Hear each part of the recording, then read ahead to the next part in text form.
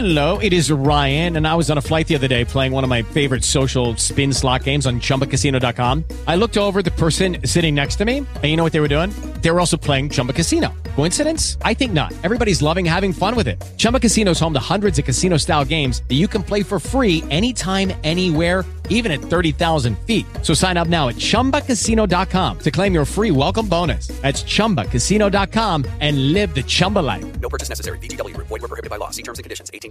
So this is the second session, second class that we have on women's status in Jewish literature. We spoke briefly last time about Tanakh, and now we're going to go into Mishnah. So I prepared a source sheet, basically going through the Masechtot. I'm halfway because I'm now in Seder Nashim. There's a lot of Mishnayot, but there's enough material to look at now. 1 second. Let's share the screen. And here, okay, this is the text that we have. It's in on Sefaria, and we'll start with Masechet Brachot. Coming through Masechet Brachot, the intriguing thing is that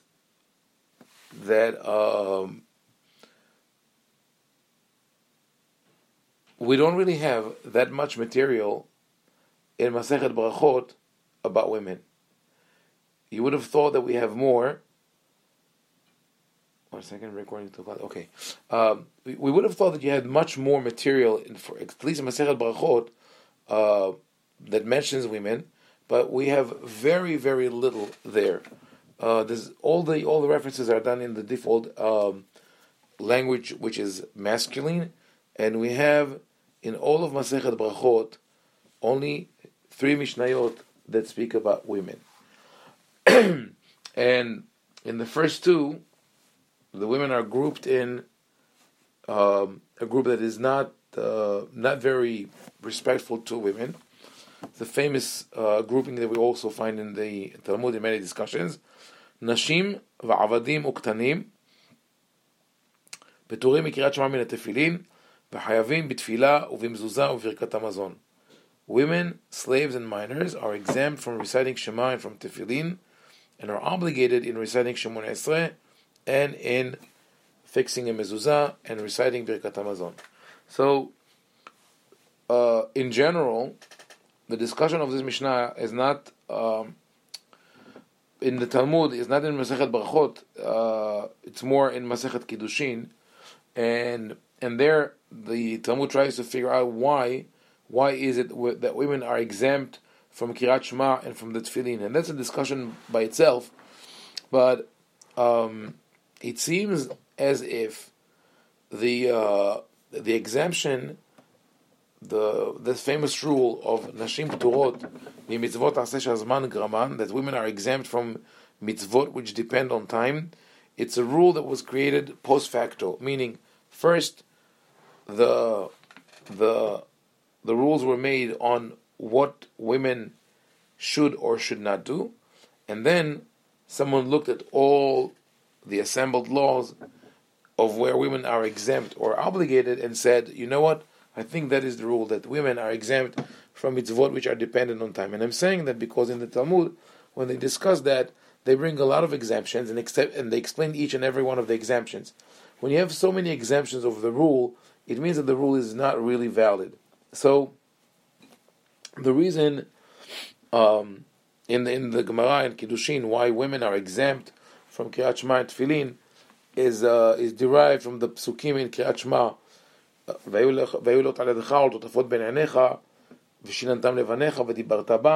So everything is written in the masculine. So if and they say if you're obligated to teach Torah or to learn Torah, then you're also obligated in this. And since you're a woman is not obligated to study Torah, she's also exempt from Kirat Shema and Tefillin. But the question is, why mezuzah? Mezuzah also appears in that parasha. So the argument of the Gemara there is that the Torah concludes Parashat Shema by saying, "Leman yirbu yemechem yimei benechem ala adama," right? So you will have a long life. And so the Gemara says, "V'chi nashe lo ba'u hayei the women also want long life. So therefore, they're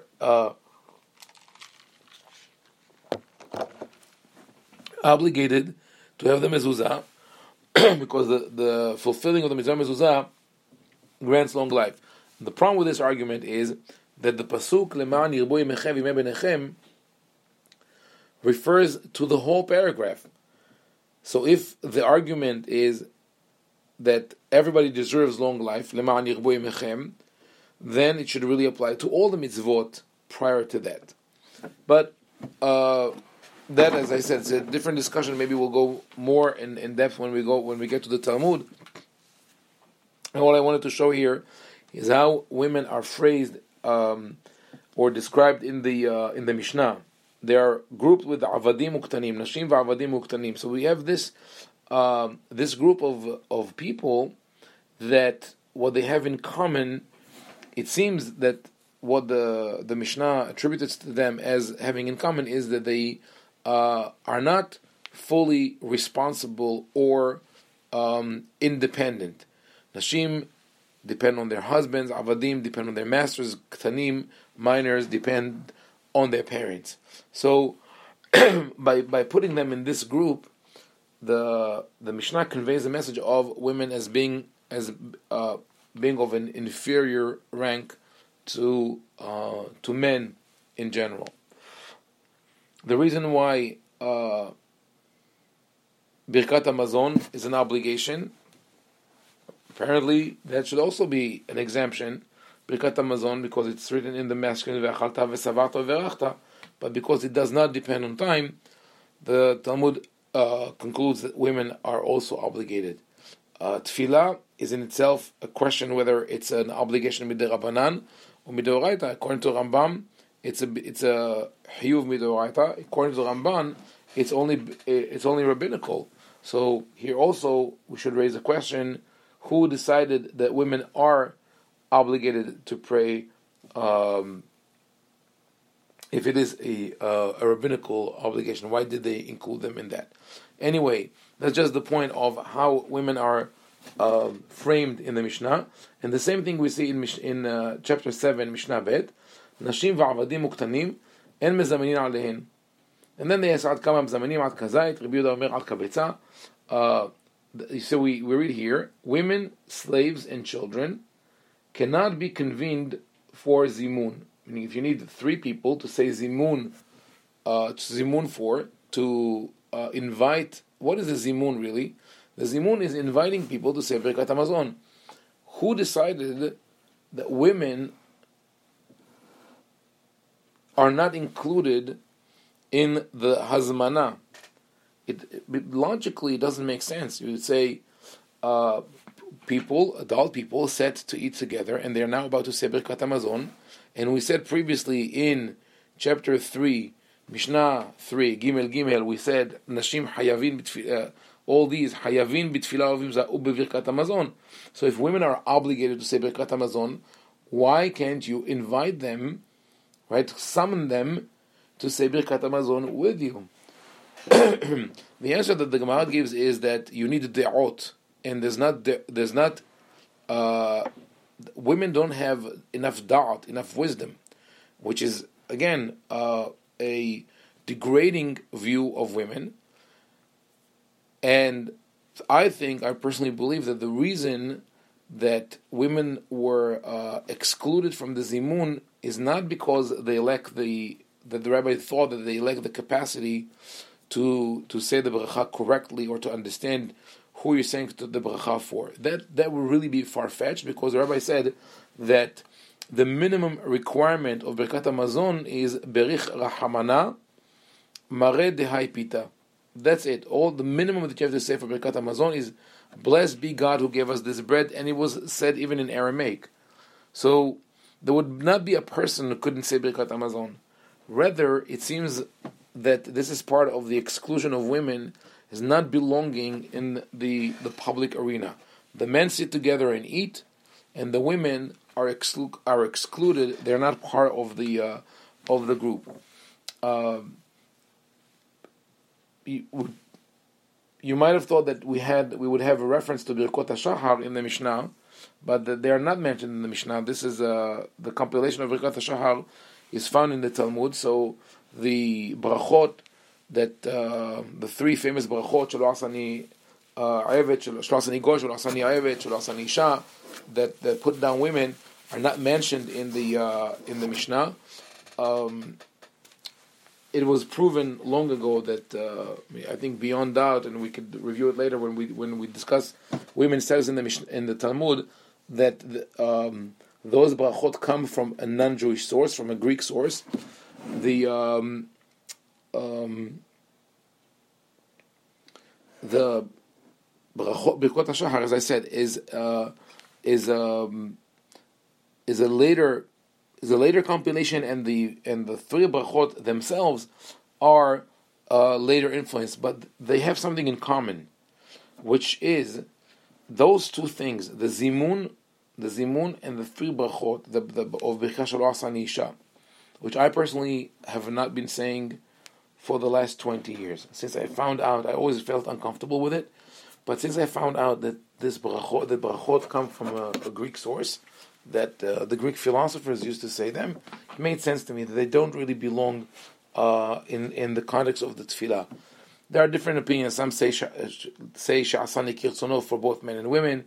Some say that you could say Sha'asani Yisraeli, and we have versions like that. However, I think that to say Shelo Asani Isha is offensive and detrimental to the well-being and harmony of our society. Why? Because even if you have a home where everybody understands the importance of women and equality, and we reject discrimination and hadarat nashim, the exclusion of women, etc., etc., right? But then the boys in the household say every morning Shelo Asani Isha. This drills into their minds the idea that they are superior to women. And I actually did this exercise with one of sort of test with one of my kids years ago. I asked him, "What do you think when you say Shelo Asani Isha?" And that, given our education at home, as I said, very, very egalitarian in a way, and modern and open-minded. And he said, that men are better than women. I said, really, you think that you are better than your mother? She has a college degree. She speaks 4 or 5 languages. She's educated. She works for a living. And you are a kid in 7th, 8th grade. You think that all boys are better, all men are better than all women? That's the direct or indirect message that is ingrained into their mind. Now think about Zimun. What happened in Zimun? You sit around the table, 2 men and a woman. Right? Let's say the father, an older brother, and the mother. The oldest son is just turned 13. You say, can we have a zimun? No, we cannot have a zimun. Why? Because we're only 2 men and 1 woman. Not good enough. Then there's another younger boy. According to halacha, you could count on a third person, even a minor, for zimun. Or if someone is mezonot, but let's say a minor, right, older than 9 years, if he knows lemim evachim, if he knows who you're saying the bracha for, or you know what? Let's not say a minor. Let's say even we wait for the next boy to be bar mitzvah. So for several years now, the father and the older brother would not say a zimun because only the mother is there. But the day the younger brother turned 13, all of a sudden they're saying a zimun. What does that say to the children about their mother? That she doesn't count. That's a huge problem.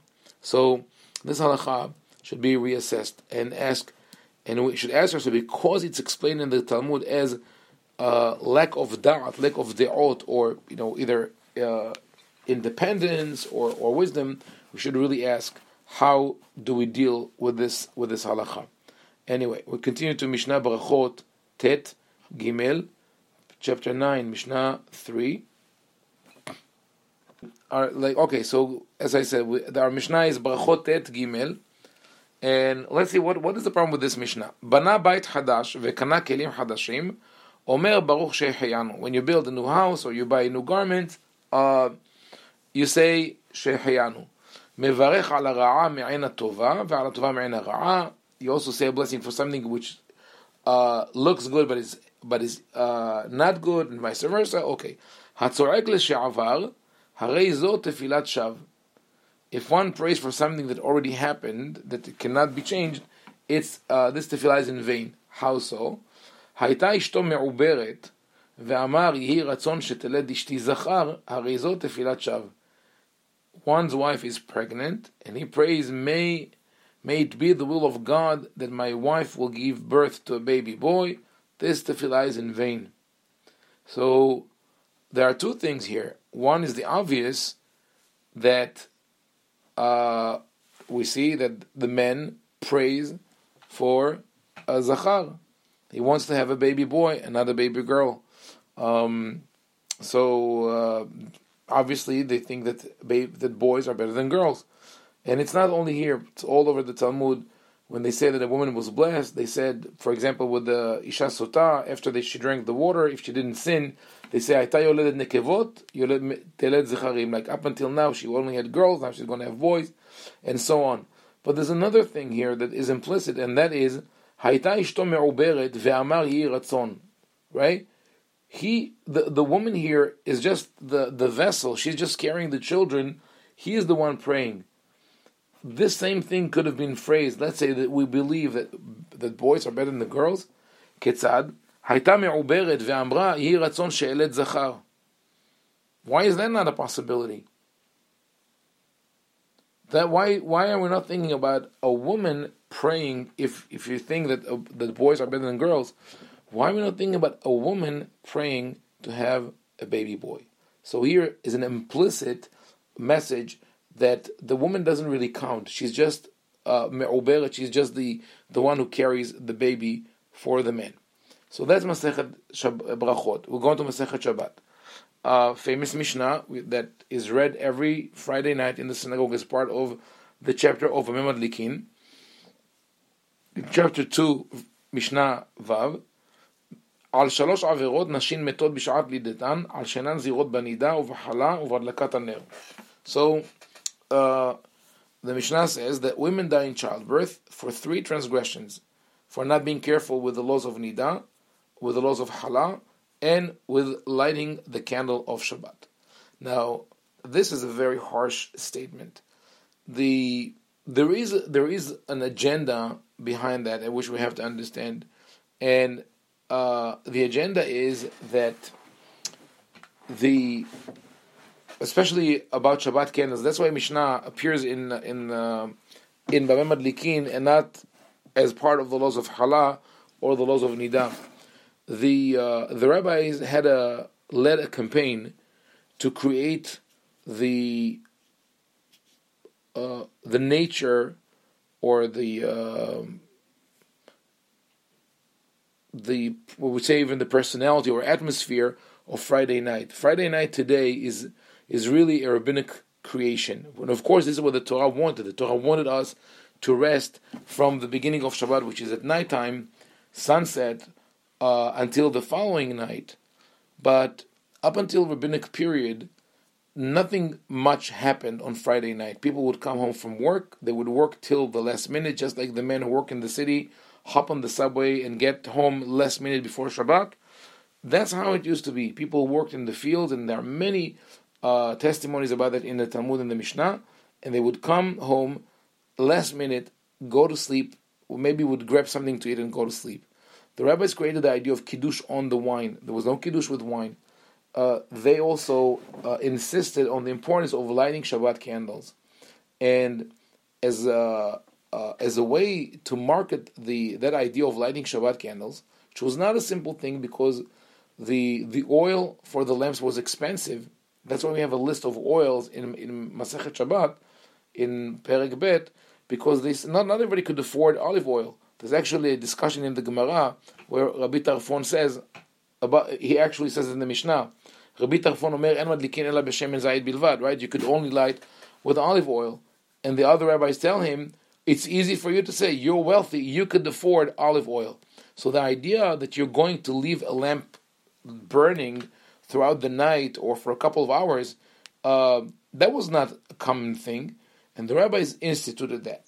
And they really succeeded in creating this beautiful atmosphere of Friday night. We come together, we sit around the table, we eat lit candles, and today we have electricity.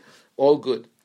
In order to market it, had to be given extreme importance. And the way that it was given importance is by creating a myth. When I say a myth, it doesn't mean mythology, but rather something, a narrative, which is beyond the regular, beyond the normal occurrence of things. So a myth in this context is something that ties our actions to things that happen at the dawn of creation, or the beginning of the world, or even the time before time, as someone referred to it. So in that time, the primordial time, which is the creation of the world, we know the story of Adam and Hava. And the rabbis say about the story that when the woman, because when they ate from the tree, she was not called Hava yet. When the woman convinced Adam to eat from the fruit, she caused him to sin. What she did, she shed the blood of the world. She destroyed the daw, the hala of the world, and she put out the light, the candle of the world. And in order to make up for those three things, she has now to keep the laws of Nida, to atone for the blood that she shed. She has to do Afrashat Hala, to atone for ruining the Hala of the world, and to light candles to atone for putting out the light of the world. So this is in a way is a nice idea, and has something positive in it. Of course, tied with the story that puts the blame on the woman, but the idea is that our actions, our daily actions or weekly actions, when a woman lights Shabbat candles, if not for the midrash of the rabbis, that would have been an isolated act. Yes, she does as her mother or grandmother did. But now that the rabbis created this midrash, what they did was to create a chain in time that connects the actions of all the women who light candles from the time of Hava till the time of the coming of Mashiach. Because every woman who light candles atones a little bit for what Hava did and brings us closer to the coming of Mashiach. So that elevates this action from an isolated act of just one woman in her household to something that connects all women across time and space. That is beautiful. However, because the idea of lighting candles and even keeping the laws of Nida strictly was not such a common and acceptable idea, the rabbis had to market it with harsh language.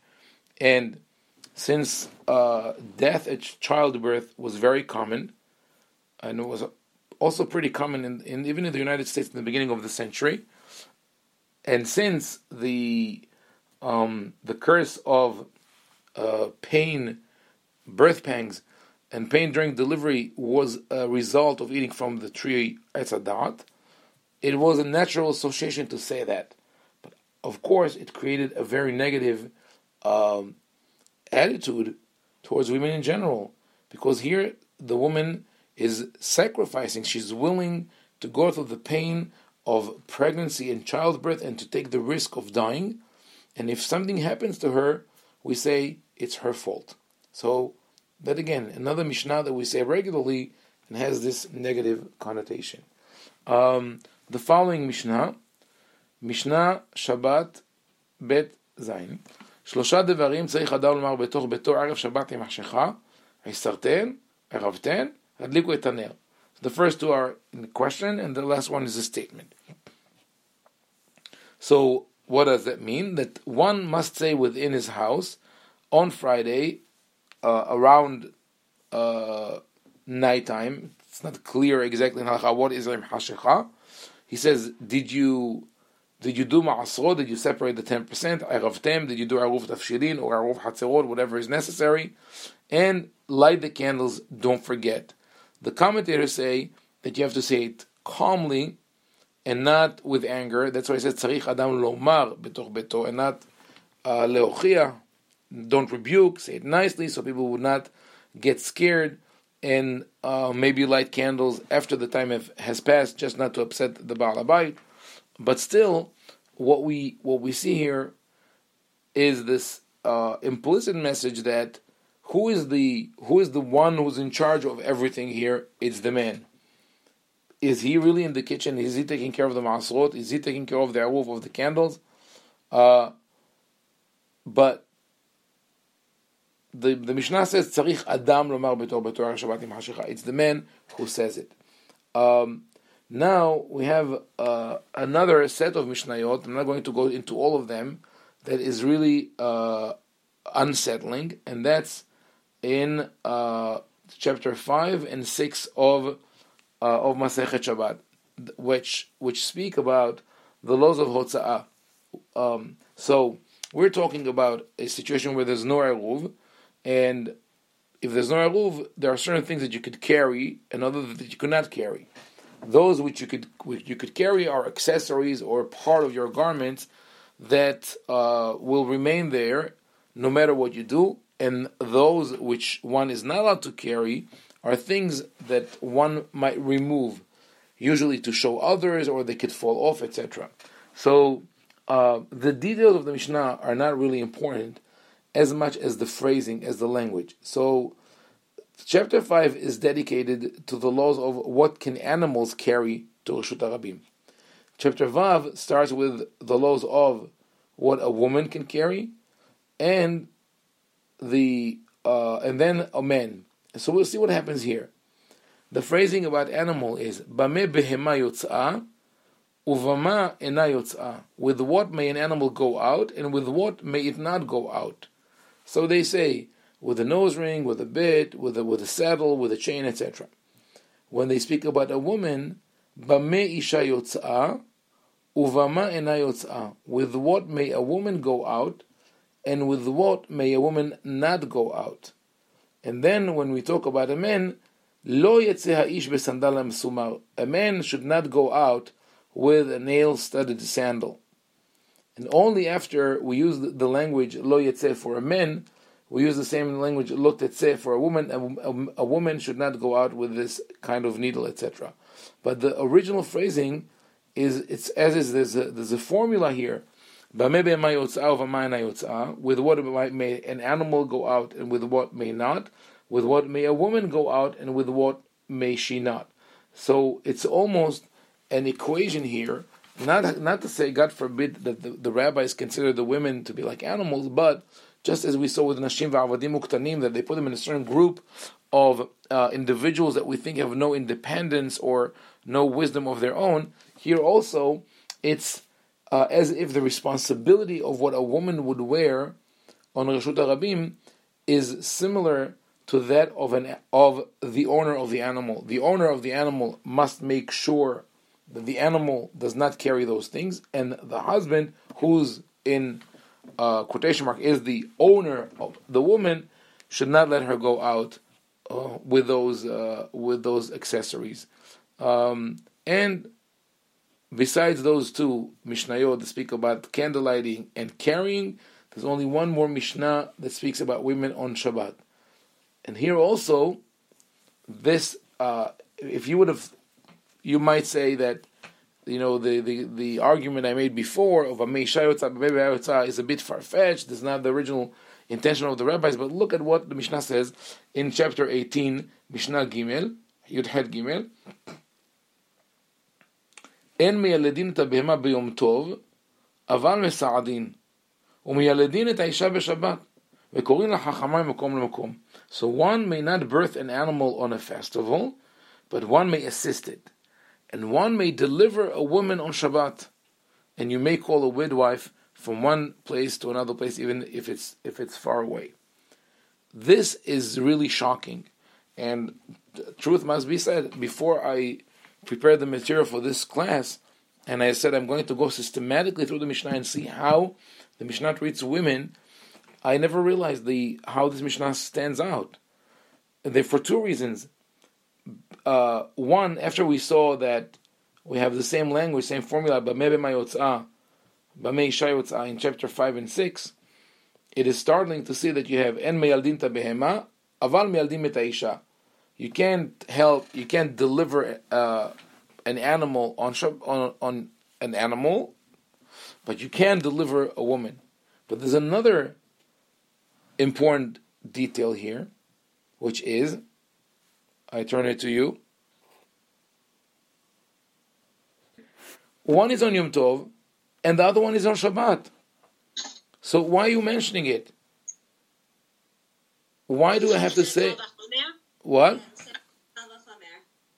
Yeah, it sounds like a Kal Vachomer, but why would I bring a halacha of Yom Tov in Masechet Shabbat? There are other examples like that, but this one stands here almost as as we said before. There are certain comparison, not that we want to say that a woman is like an animal, God forbid, right?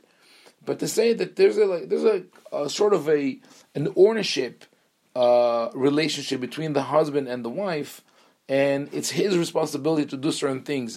So what he cannot do for his other possessions, the animals on Shabbat, on Yom Tov, he can do. Might assume, yeah. He might be able to assume the law about the Isha based on the law of the man, so it's of the animal.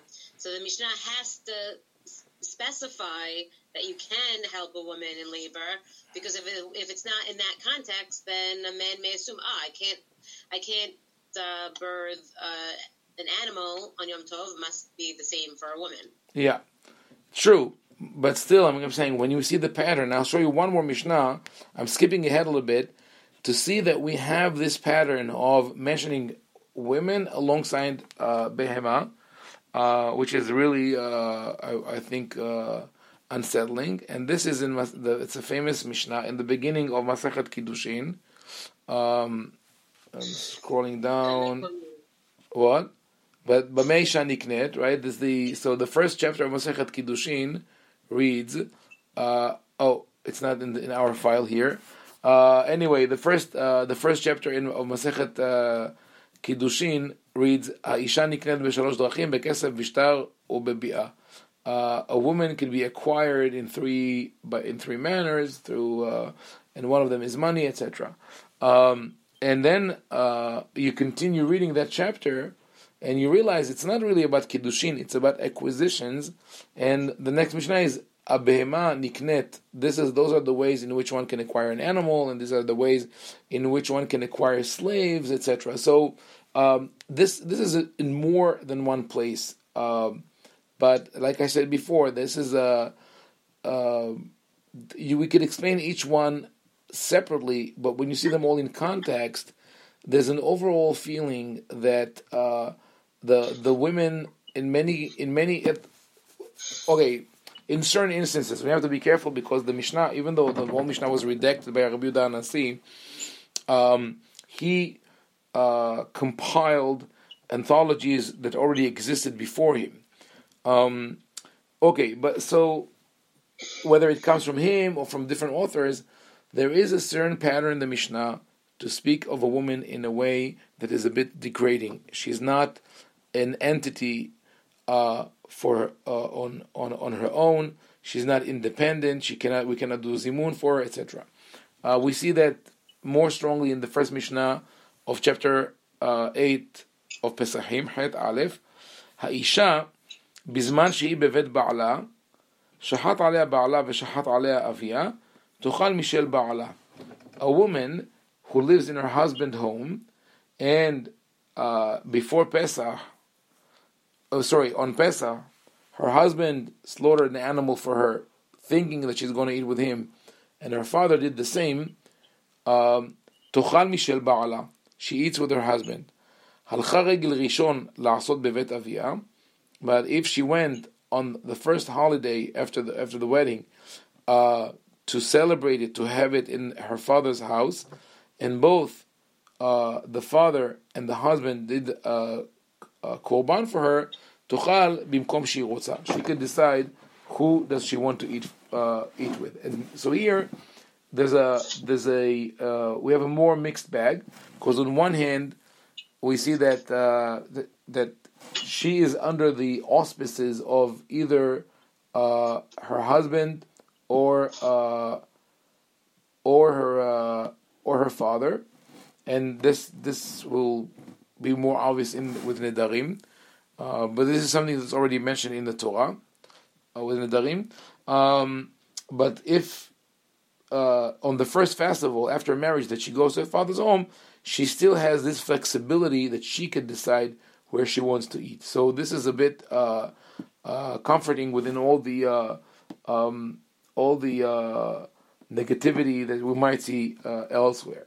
But even that, Masechet Pesachim, there's nothing else that speaks about women. The chapter that speaks about the Haggadah, which is chapter 10, all revolves around the men. Yesev, Yaviulo, we should be served, they should be brought, and the woman is not mentioned. Another Mishnah, Masechet Yoma, chapter 1, Mishnah 1, Aleph Aleph, Shivat Yamim, Kodem Yom HaKippurim, מפרישים כהן גדול מביתו ללשכת פלהדרין, ומתקינין לו כהן אחר תחתיו, שמה ירע בו פסול. So the Kohen must be separated from his wife to remain pure, and they also have to appoint another Kohen to take his place, just in case something happens to him.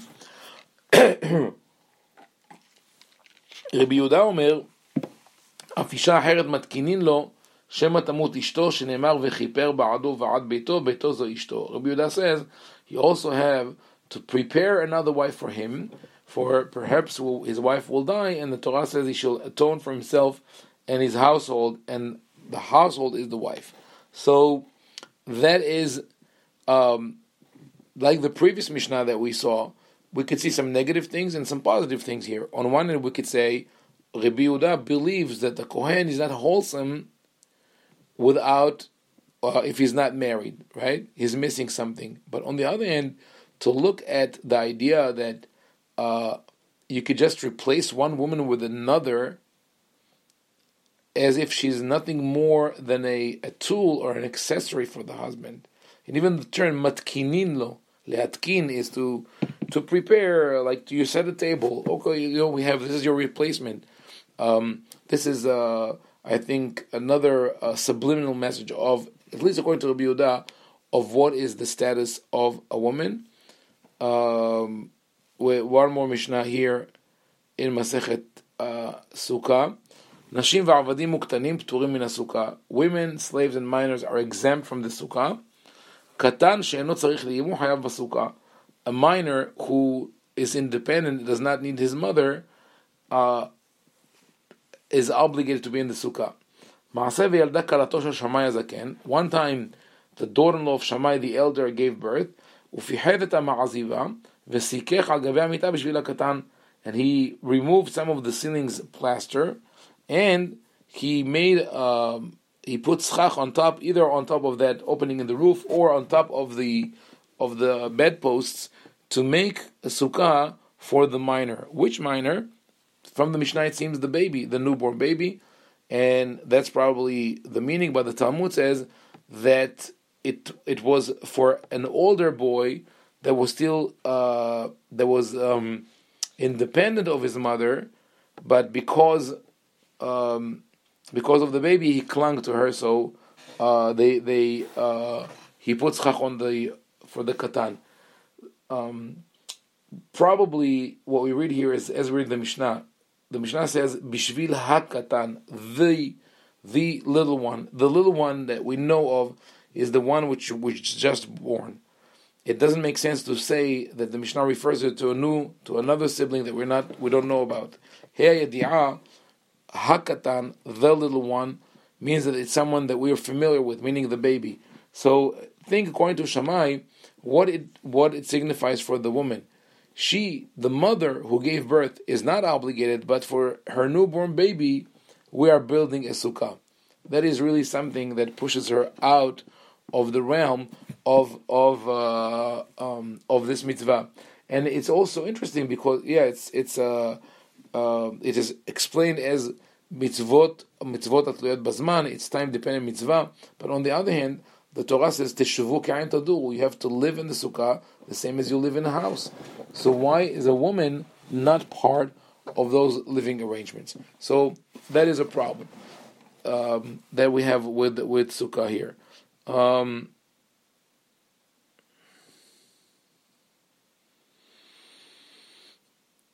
Okay.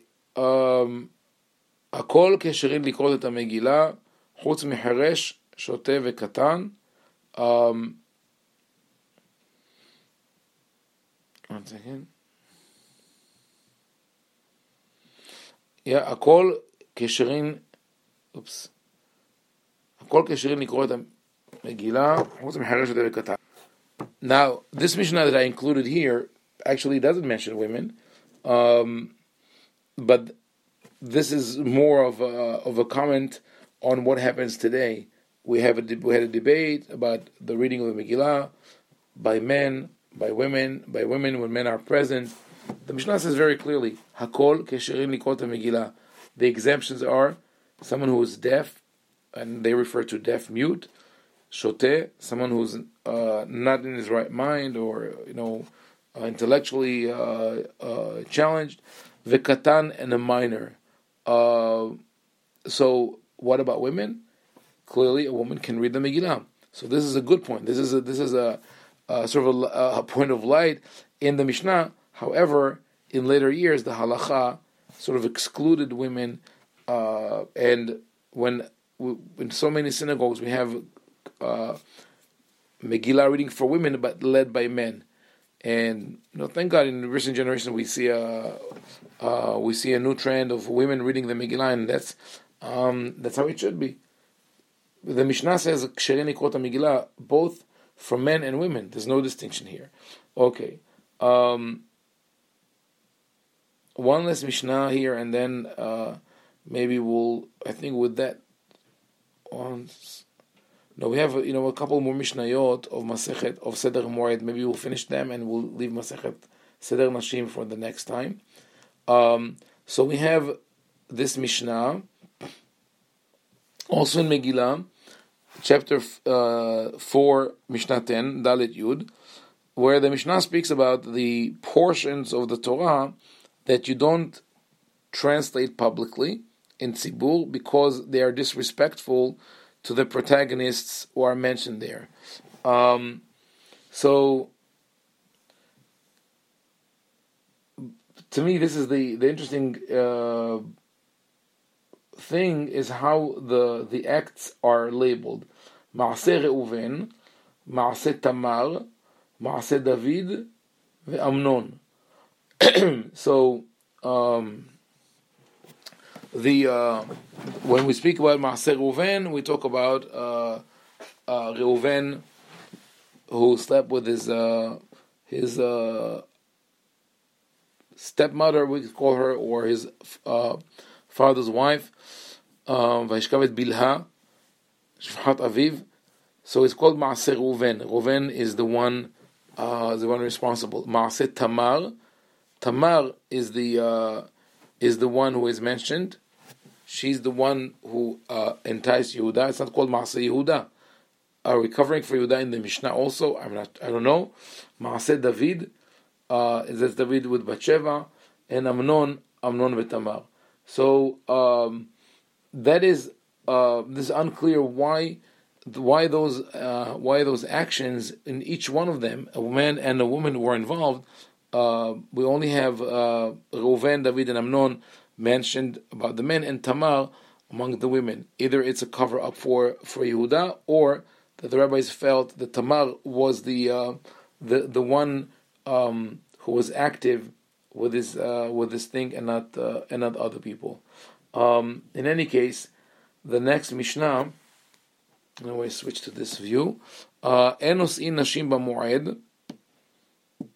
Enos in nashim b'moed. Okay.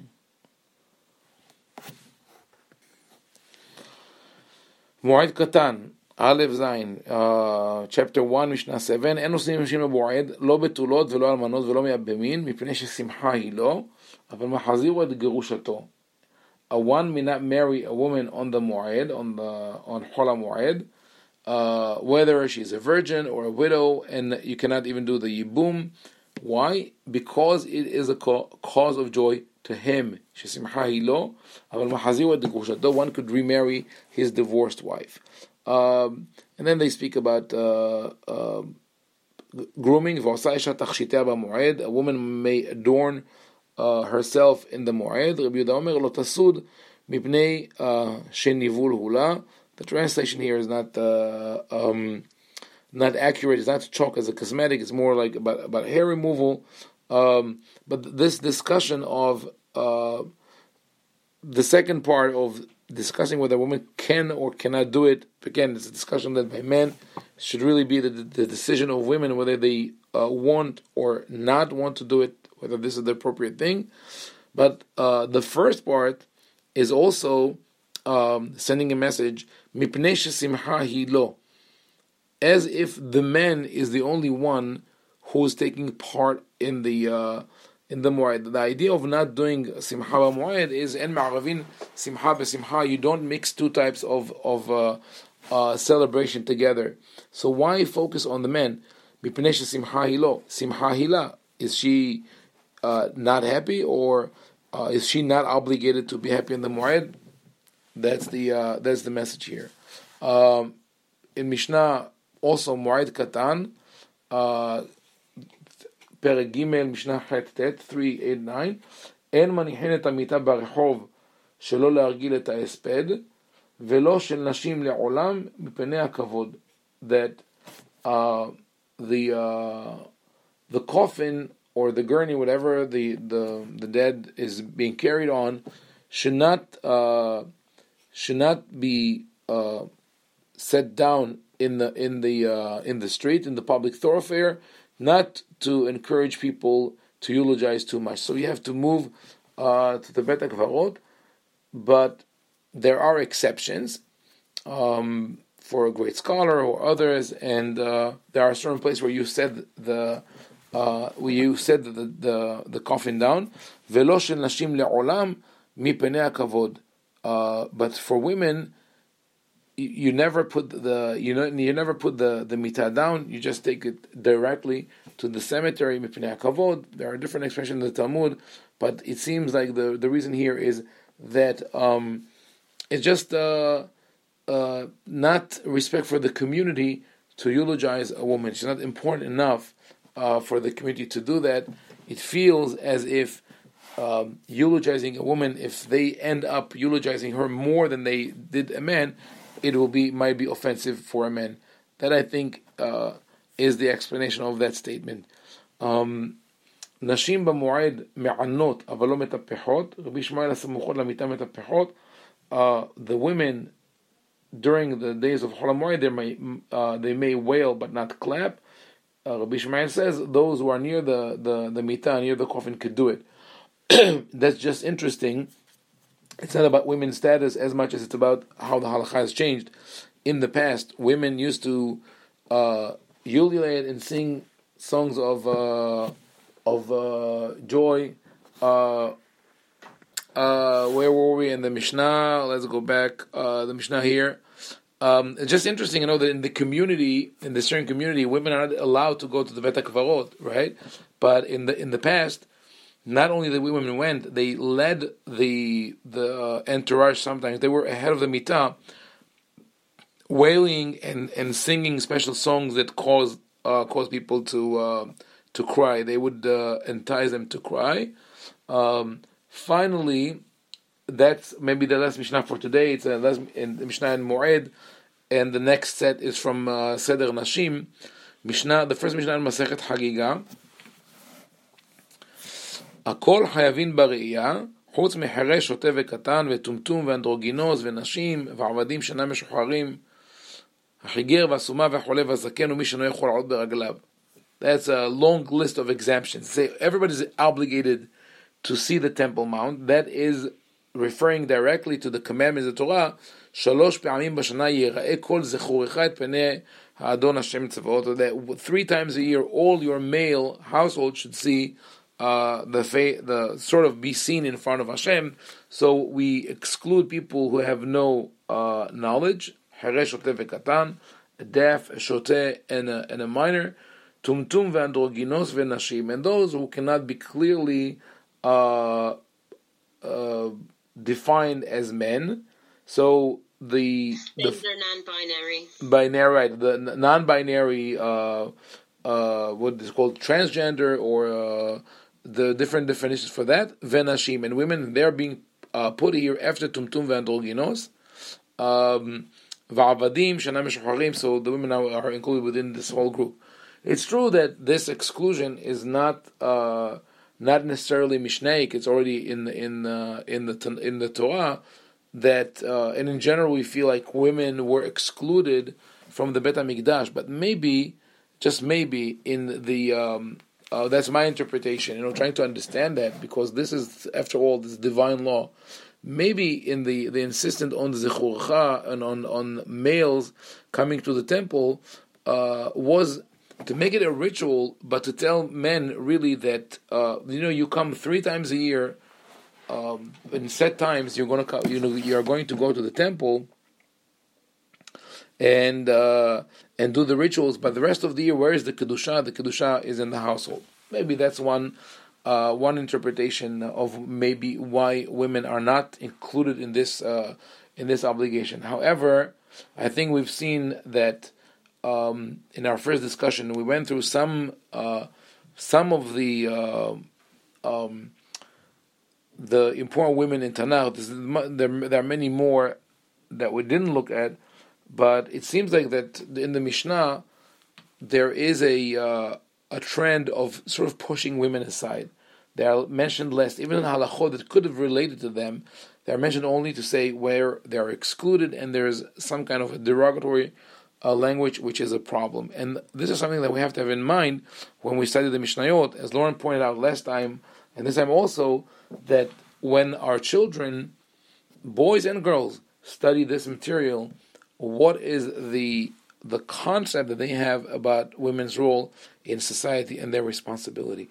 And that is something that has to be addressed, either with halachot that, when necessary, can be changed or adjusted, like that of Birkot HaShahar or Zimun. It doesn't say that, enan hayavot bezimun. I think that knowing what we know of women's independence and wisdom, women should be included in Zimun, or if not that, at least in the way that those Mishnayot are taught and presented, to explain that they come from a certain context and to find ways to balance it. That is important. But we'll continue B'ezrat Hashem next week with the Mishnayot in Masechet, in Seder Nashim. With the Lucky Land Slots, you can get lucky just about anywhere.